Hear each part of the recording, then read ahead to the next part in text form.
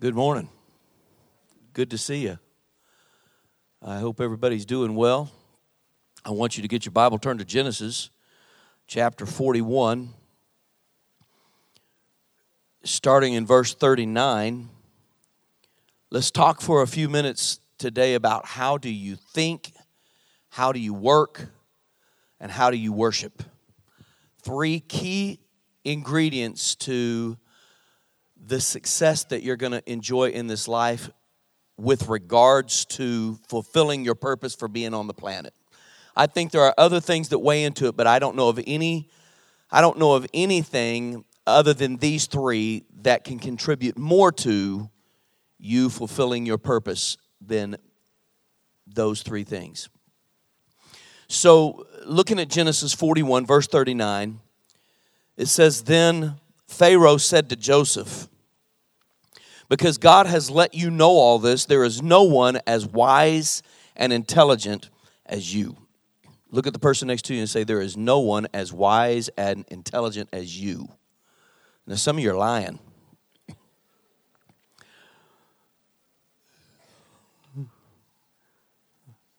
"You will be in charge of my palace, and all my people will do what you say.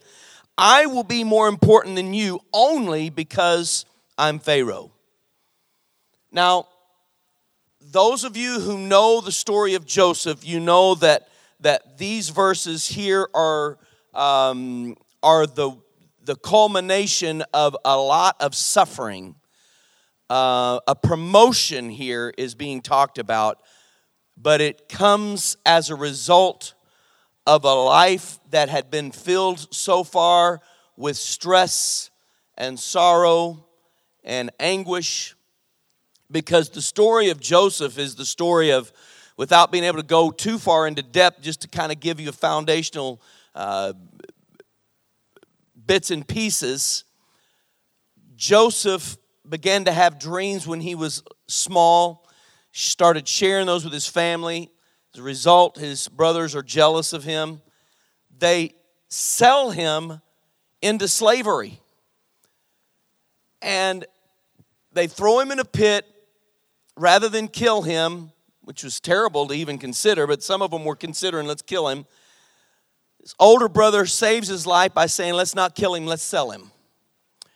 And they sell him into slavery. He goes into a foreign nation where he's going to spend the rest of his life. When he gets there, he ends up in the house of a fellow named Potiphar, and a person who is of high influence, and he's working hard and doing the best he can, acclimating. And as he becomes a young man, his boss's wife starts taking notice of him, and when he will not do what she wants him to do, she claims that he has attempted to rape her. He's promptly thrown into prison where you can do all the research you want. I don't know how you're going to pin it down any more than this. It's just hard to find out. Somewhere probably between 8 and 12 years, he spends in prison for a crime he did not do. And I want you to think about the years that he's there, because I think they really matter. They're formative years, and they're very productive years. If he goes into prison at the age of 18 and he's there for 12 to 13 years, which we know must be the case because he's 30 when he comes out, then he spends his years from 18 to 30 in prison for a crime he didn't commit. All of his, what we would know today as college years, all of those years where that he would have been dating and then meeting the right person and getting married and starting a family. Think about what all you did. Oh, those of you that are over 30, what did you accomplish, or what did you see come to pass in your life between the ages of 18 and 30? Joseph missed all of that sitting in prison for being innocent. Toward the end of this, now not complete end, I'll show you why in a second, but toward the end of this time in prison, there's a couple of fellas in prison with him who have dreams, and they don't know how to interpret them, and they they lay this out for Joseph. He interprets both of them correctly. One of them it didn't turn out so well for, but the other one, as a result of the dream and the interpretation of it, is released from prison. He's the cupbearer. And Joseph says, remember me when you get out. Remember, man, I'm in here. Remember me. Help me. Promptly, when this guy gets out, he forgets about Joseph. And the scripture says that Joseph spends 2 more years in prison because he's forgotten about. How discouraged would you be? How depressed would you be? Finally, at the end of that 2 years, Pharaoh has a dream and he can't interpret it. And he brings in all of his wise men and together they can't interpret it. And finally at that point, the cupbearer who is in the presence of the king remembers and says, oh yeah, I remember this guy in prison 2 years ago who interpreted a dream for me and this other guy, and he was exactly right. And the king's like, well, let's get him here. And Joseph has the opportunity then to hear the dream and he interprets it correctly. And as a result of that, things begin to change. And the words of our text are at that point uttered to Joseph from Pharaoh, where he says, there's no one as wise, as intelligent as you, and you're going to be second in charge. I'll be the only one over you. Now this is, I don't know if y'all are getting this or not, but this is a major promotion. Because most of the time, people that can get promoted in any case are the people who are second and third in charge. They're the ones that have been there as a part of the organization, have been being raised up, trained, and prepared for such a time as this, right? And so you would have thought that if somebody was going to become second in charge of the nation, it would have been somebody who was already connected, not somebody who was in prison yesterday and had been there for the last 12 years. So when they were looking into his background, they said, well, let's find out if this guy's qualified. What qualifies him? Well, he's been in prison since he was 18. How many people do you know that at 30, if they'd been in prison since they were 18, are going to come out of prison and become the vice president or second in charge of a nation? It's not going to happen, is it? But what is happening in the story is truly and only the hand of God, the work of God, because God had never left him during this whole time, but he'd been preparing him for this, for greatness. And so it's a perfect illustration, I believe, of how God prepares us and then promotes us when we are open and willing to be his ambassadors. So I want to try to answer a couple of questions for you this morning. What defines who you are and who determines that? What defines who you are? Who determines that?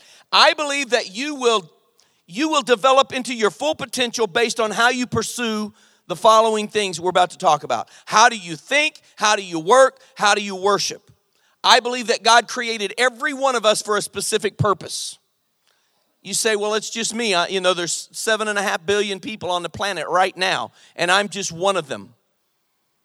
I'm not significant, I'm not important, I'm nobody. That's not true, because God specifically picked you for this time, put you on this planet, and made you who you are. You were formed before even you were formed in the womb. The scripture says that God knew you and that you are fearfully and wonderfully made, and you have a specific purpose and reason for being on the planet all the days you'll be here. Everybody that is true about. Some people stay the course and they see the results of obedience. Some people do not, and their potential is squandered. But everybody came here for a reason. Everybody will give an account for how they breathed God's air. And you're going to be the one that decides how much that you accomplish for the Lord based on your pursuit of God and pursuit of your call. I'm not saying, when I use the word call, I'm not saying everybody's called to do what I'm doing right now. But all of us have a calling on our life. Whatever that calling is going to be determined by the way that you pursue, the way you think, work, and worship. So my question is, how are you doing? Get your pen, your paper, get ready to write these down. First of all, how do you think? How are you thinking? You say, man, Pastor, today you're going to be sounding like one of those, one of those, I just lost the word, self-motivational speakers. Because it's going to kind of sound like that in a way. Because I'm about to tell you something you've heard 1,000 times, but is so, so true, whether it comes from somebody writing a secular book or somebody speaking wisdom from the Word of God, it's still true. You need to think positively.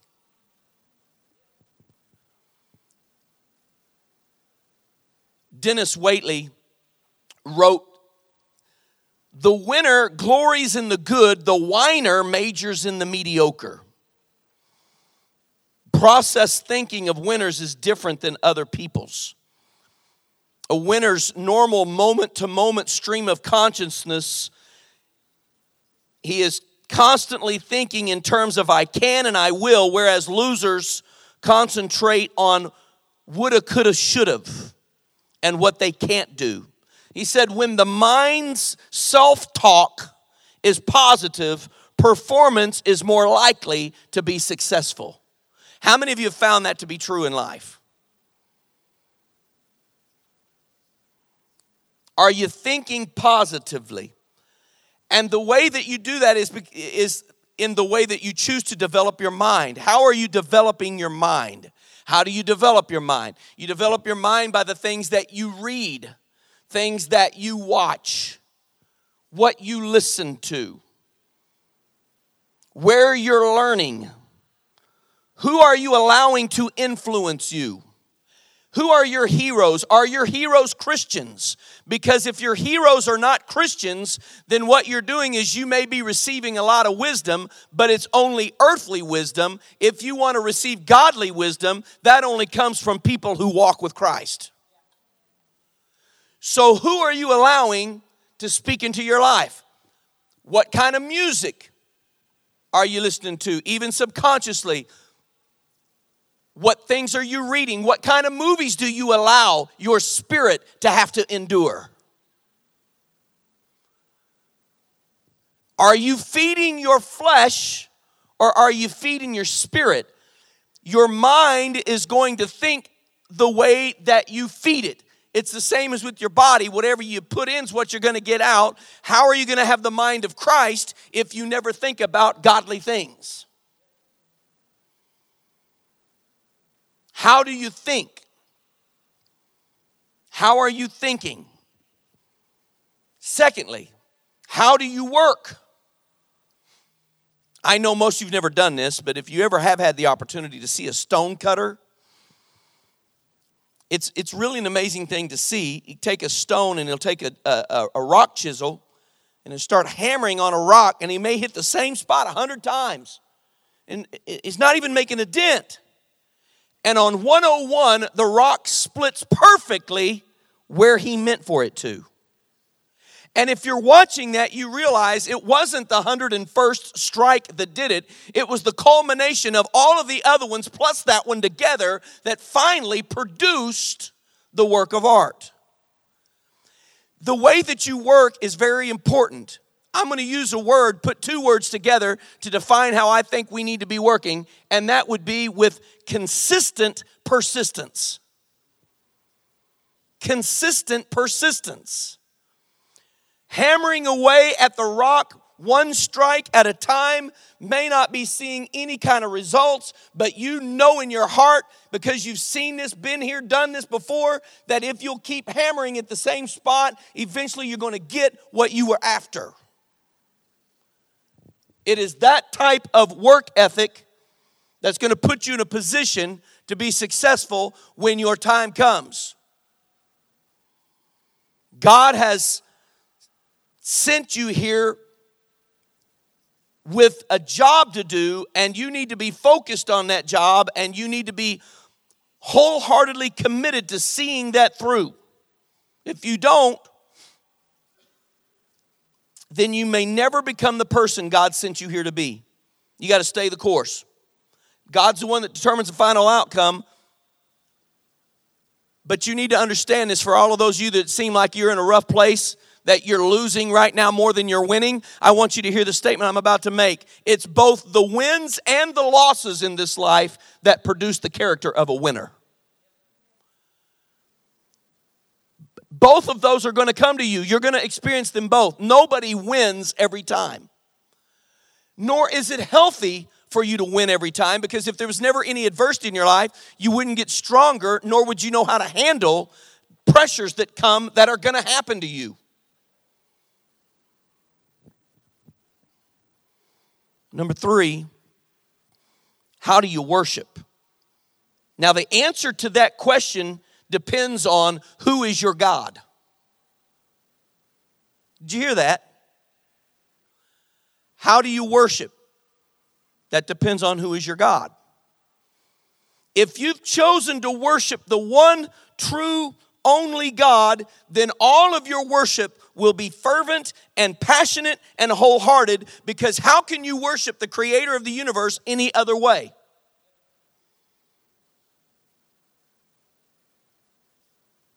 So my question is, do you worship with passion? We want to think positively. We want to work persistently. We want to worship passionately. How do I worship passionately, Pastor? You don't have to read too far, even in the Old Testament, to find out that the correct way to worship God with passion is to worship Him with your entire heart, mind, body, soul, strength, everything that you are. I would add one to that, money. And when I say worship, I'm not talking about what you do in here, like what we did a few minutes ago. A lot, we refer to that as praise and worship. But praise and worship is a whole lot more than 4 or 5 songs on Sunday. Praise and worship, what I'm talking about is the way you live your life. The way you live your life is your worship to God. Are you a living sacrifice? Are you offering yourself as a living sacrifice every day to God and His purposes? Or are you living your own life and just hoping that when you get to heaven, your name's going to be in the book? You worship passionately when you put God first in your decisions, in your actions, with your talents, with your finances. In fact, I'm not asking to do it, but all we need to do is look at your bank account and we can tell you who your God is. Where's your money go? Where does your time go? Where do you choose to use your talents? There's nothing wrong with being interested in things outside of the church world. Obviously, we need to be doing outreach and evangelism, and we don't just do that with a Bible and a guitar, but we do that in living our lives and speaking to people over the fence. I get all that. But if your life is all about self-absorption, how can I be entertained? How can I hang on to mine? How can I always get mine first? Then you're not living your life as a passionate worshiper of God. Wherever you spend your time and your money and your talent, that's what you worship. So, I know I've talked some about this, and I'm not going to spend a lot of time on it, but to illustrate this point, I'll tell you that when Deb and I came here to this church 24 years ago, I was 30 years old and she was 27. We had never been the pastors before. I'd grown up in church all my life. My dad was the pastor. And by the time I got here, I'd been the youth pastor at 3 other churches and had been the associate pastor at another church. But I'd never been the senior pastor, and it sounded funny at 30 when people called me senior pastor. It's not as funny anymore. I can remember every meeting I was in back then, deacon meetings, staff, almost staff meetings. I was almost in every setting the youngest guy there. That's not the case anymore. But I remember in those early days, before the church was large enough, we didn't have any staff. It was Deb and I, because I'd gone to the board and they said, what do you need to be successful? I said, I need Deb, because I got to have a secretary, and she's the best one I know, and she knows how to do all of it, bookkeeping and all. I said, we got to run an office if we're going to get this thing going. And so she became the first person on staff, and she and I spent the first year and a half here every day, all day long, just the two of us, before we were able to hire our first full-time staff person. And I remember how much time I spent alone praying and thinking and reflecting and meditating, and I was just trying to hear from the Lord, because I was very excited about this opportunity, but I was so inexperienced and I was unsure. I would do anything that the Lord told me to do. That wasn't a question. I'd do it. I didn't care. But I just wasn't going to do it till He spoke. And I wasn't sure what to do. And I remember praying those prayers. God, please give me the wisdom to know how to lead these people. I don't have a clue what I'm doing. Please show me how to love these folks and how to lead these folks and point them to you. Tell me what you want me to do. And I remember one day God spoke to me. I'll never forget it. And I have lived my life by what I would call this formula for success for the last 24 years. It's a very simple formula, and it's going to sound strange to you. But one day God spoke to me and He said, pray more, read more, work out more. And you're like, why would a pastor need to? I can see praying more and read the Bible more, but that's not what He said. He said, pray more, read more, work out more. And I have diligently guarded that to the point that there have been people over the years have criticized that. They've gotten angry with me. Where's the pastor at? He's in the gym. Does he not think it's more important to be at work than to be at the gym? He says if he don't go to the gym, he won't be able to come to work. He won't live long. If he doesn't do something with stress, if he doesn't do something to keep his, he thinks it's more important to go to the gym than he thinks it's important to go to one of our functions. He thinks so. And so I began this quest a long time ago to try to follow through with that for this reason. God knew I needed to read. When He said read more, He knew I needed to develop my mind. I needed to think positively. I needed to be reading the Word. I needed to know the Word. I'm going to tell you, how intimidating do you think it was at 30 to have to pastor a church that was almost all of them were old enough to be my parents and had heard good preaching for years and years. I mean, I followed Rick Walls. That dude is a pastor. He's a preacher. He knows the Word and he can preach it. I followed Rick Walls. I was like, oh my lands, this is intimidating. I got to get up on a Wednesday night, teach a Bible study full of a room full of people that every one of them there know more than I do. God knew that I needed to be reading the Word. I needed to be reading commentaries. I needed to be reading other books. I needed to be reading leadership. I needed to be reading all kinds of things because I needed to develop my mind in order to go where He was leading us. Secondly, He knew I needed to work out because I needed to develop my body, not so I could be some big muscle man, but He knew that I needed to keep my body right because the stresses of what it would entail, I wouldn't last long. And I would have been like so many other guys that they either burn out or they have a heart attack or they get discouraged and leave the ministry or whatever it is. Or they move every 3 years. There was no way I would have been able to bear the stress of the fire and buildings and debt and all. He knew I had to be able to keep my body right. It couldn't quit on me. And so He told me to think. He told me to work. And He knew I needed to pray more, worship. I needed to develop my soul. And when He told me to pray more, He didn't tell me to talk more. He told me to spend time in His presence, meditating and listening, because He could tell me a whole lot more than I could tell Him. And I needed to hear Him a whole lot worse than He needed to hear me. And He heard me a lot because I was constantly talking. He said, you need to pray more, learn to be patient. I think there's a patience that comes from that, to be in His presence. Have you ever noticed how, not being unkind, but you ever notice how when the Spirit of God moves, a lot of people, they get real fidgety and they get uncomfortable because they're not accustomed to being in His presence.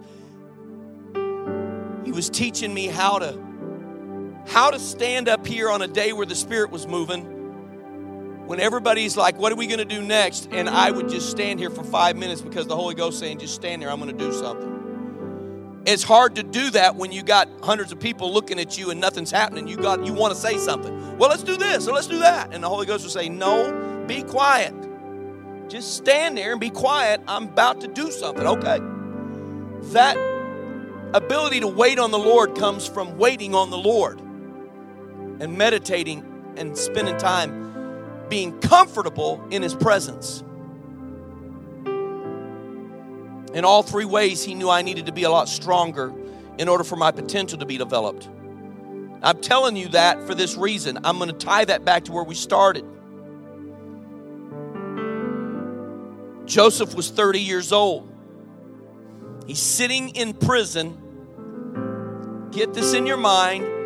The day before his release, he does not know tomorrow opportunity is coming. Are you with me? He doesn't know tomorrow's opportunity is coming. And the day before he interpreted Pharaoh's dreams, everybody around him, here's what they saw. They saw a prisoner with wasted potential. They're like, look at this dude. He's young, he's sharp. Wow, what a waste. Everybody saw a prisoner with wasted potential, but God saw a prince with unlimited power. And so on the next day, when the dream needed to be interpreted, Joseph was ready. Because somehow, for the last 12, 13 years in prison, as an innocent man, he had been keeping his mind right, his soul right, and his body right, so that when it came time for God to move him from one place to the next, he was ready to go. How many others missed their opportunities because when they found themselves in a bad place, they chose to dwell on it instead of on keeping their mind right, their body right, and their worship right. I'm depressed, I'm upset, I'm not supposed to be here, I'm angry. Where is God?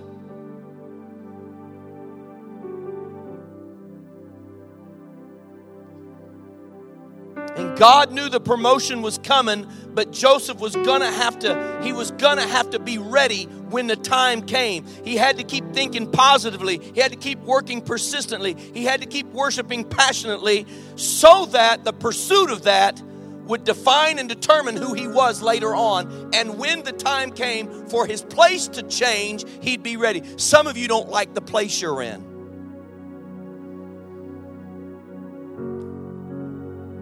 For some of you, it's a job. I don't like this job that I'm in. I can't understand why I'm in. I keep asking God to get me out of it. God may be saying, I put you in it. I'm going to take you out. And I'm going to take you out until you get your mind right. Because you being negative, you being upset, is not putting you on my radar for a promotion.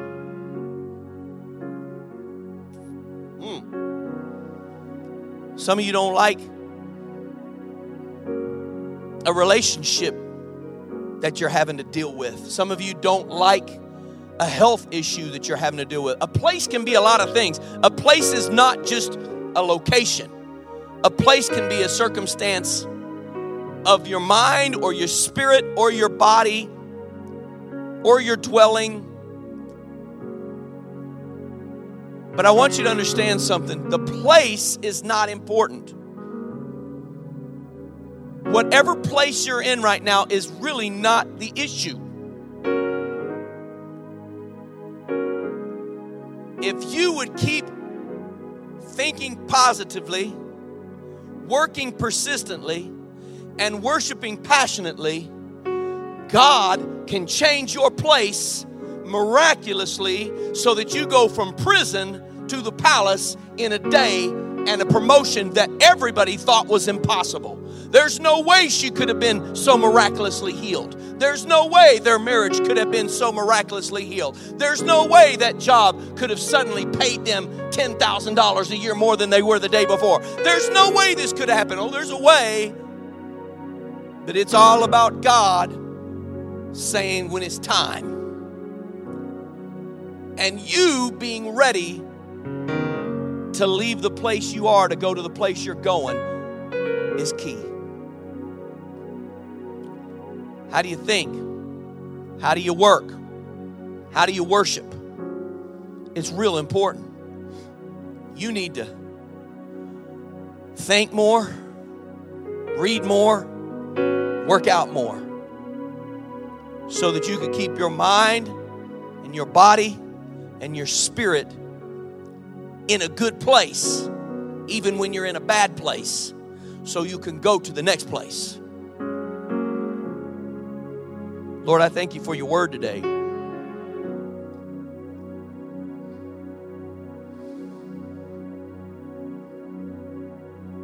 We need to hear this. I need to hear it. I need to be reminded. Help us, I pray, God, because we're struggling. For some of us, these are the best days of our lives, perhaps, and everything is really well, but we also know that that could change, because you take us from experience to experience. We may be in a really, really good place, but we may be headed to one that's not so good. It's not because you don't love us. You got better for us again coming. And for another, they may be in a really, really bad place. Can't figure out how they got there. Didn't do anything wrong to get there. This is our word today. Help us to be broken by your word, contrite by your word, and repentant by your word. To pray prayers, necessary prayers